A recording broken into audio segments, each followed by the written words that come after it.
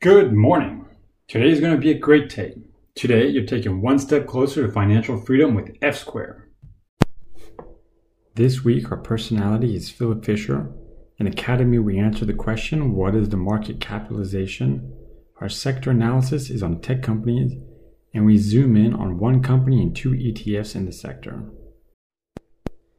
This week's news headlines are: despite its 5-to-1 stock split, we do not recommend investing in Tesla unless you can deal with speculative risks. Although he once mocked investing in gold, Buffett's Berkshire Hathaway is doing just that. Ray Dalio is probably supportive of the move. However, whether it's a speculative or long-term move is yet to be determined. Now, for our readers interested in short-term stock price bursts, Relief Therapeutics discovers a promising COVID-19 killer, and COVID vaccine contender CureVac more than triples in debut. And finally, on the street, Lyft Cisco stimulus talks jobless claims 5 things you must know Thursday, and you can find all the links in our Financial Weekly. Philip Fisher. Philip Fisher is the father of investing in growth stocks. He started his own investment firm, Fisher & Company, in 1931 and managed it until his retirement in 1999 at the age of 91. He focused on investing for the long term. He famously bought Motorola stock in 1955 and held it until his death in 2004. He created a 15-point list of characteristics to look for in common stock and was focused on 2 categories: management's characteristics and the characteristics of the business. Important qualities for management included integrity, conservative accounting, accessibility, and good long-term outlook, openness to change, excellent financial controls, and good personal policies. Important business characteristics would include a growth orientation, high profit margins, high return on capital, a commitment to research and development, superior sales organization, leading industry position in proprietary products or services. He is the author of the New York Times best-selling Common Stocks and Uncommon Profits. Philip Fisher said, "The stock market is filled with individuals who know the price of everything but the value of nothing." What is market capitalization? The market capitalization, or market cap, is the share price multiplied by the number of shares outstanding, so it represents the amount you would pay to buy up all of the company's shares, not necessarily its true value. If only shares that are freely traded are considered when calculating the market capitalization, it's called a free float market cap. This method includes shares held by private entities whose stake is not available for trading on the market. Most stock market indexes use free float market caps.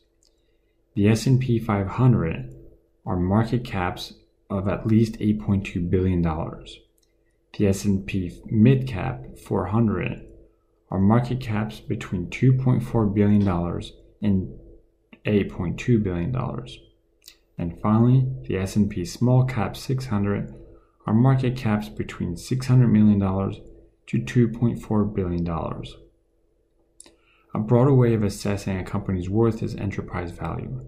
To calculate a company's enterprise value, you add its market cap to the value of its outstanding preferred shares, if applicable, and the minority interest in the company, if applicable, and the market value of its debt, and then subtract its cash equivalents. You can use enterprise value instead of market cap in common metrics for evaluating companies, such as price to earnings and price to sales ratios. Doing so may help you more accurately determine the worth of companies with large cash holdings. The technology industry.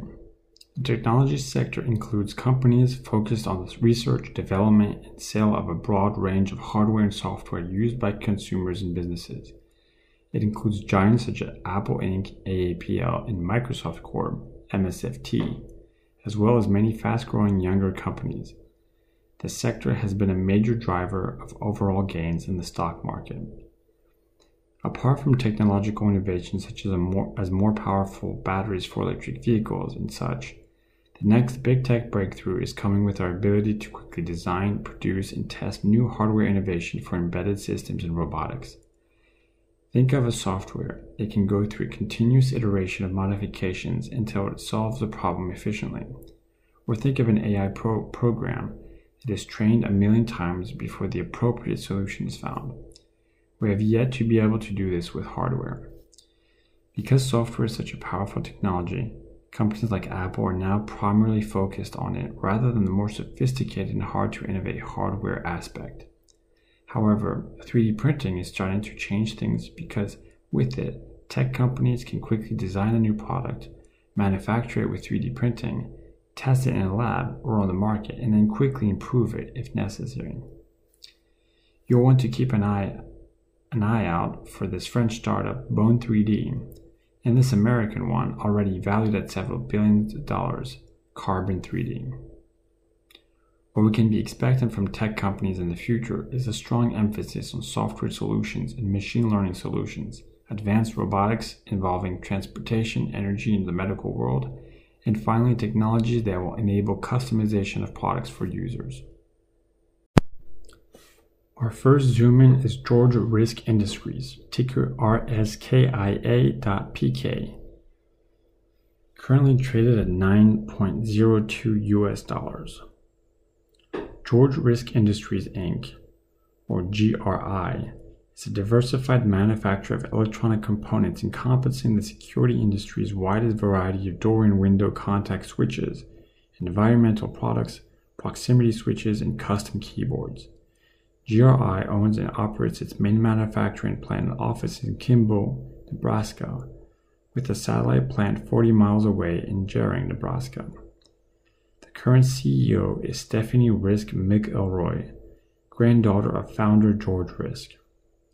With no debt, slightly undervalued, slow growth, and a dividend yield of 4.44%, which is 43 cents per share, GRI appears to be a fair long-term investment. Having started paying dividends in 2013, they may no longer be investing their cash in rapid expansion, meaning that there's likely not going to be a fast growth with high potential. That doesn't mean that it's not an interesting investment worth looking into. Their current capitalization is at $41.9 million. The general liquidity ratio is 15.56, which means it has no debt and positive financial results. Its operating margin is 23.40%, which is a high economic performance. Its price to book is 1.404, which means that the share price is potentially undervalued compared to the company value.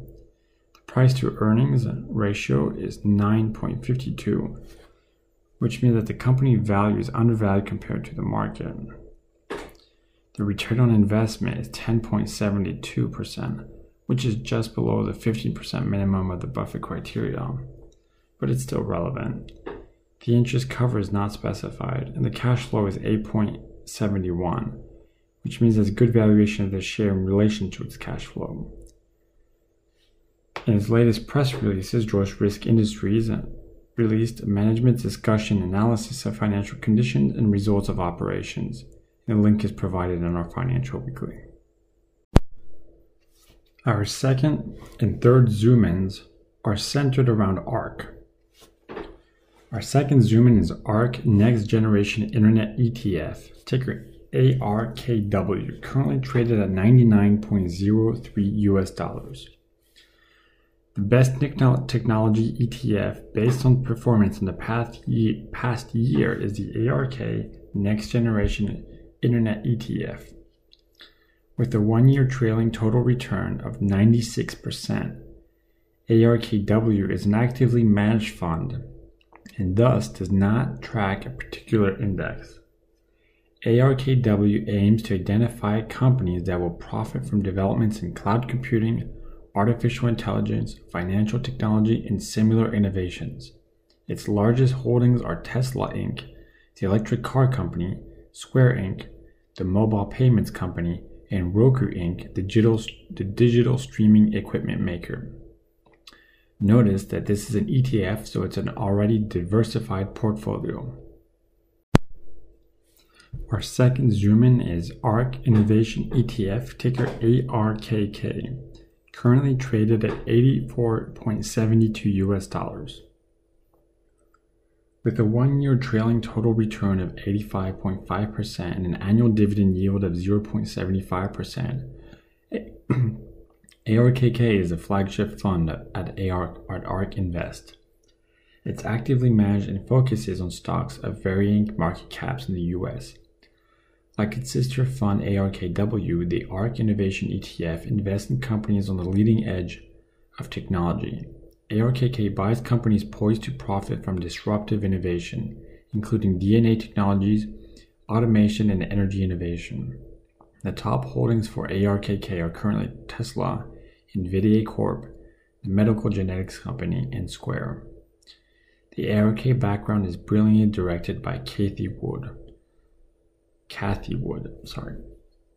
She's already in the pantheon of top money handlers over any period in the past 5 years and has been the most persuasive and so far prescient champion of Tesla Inc.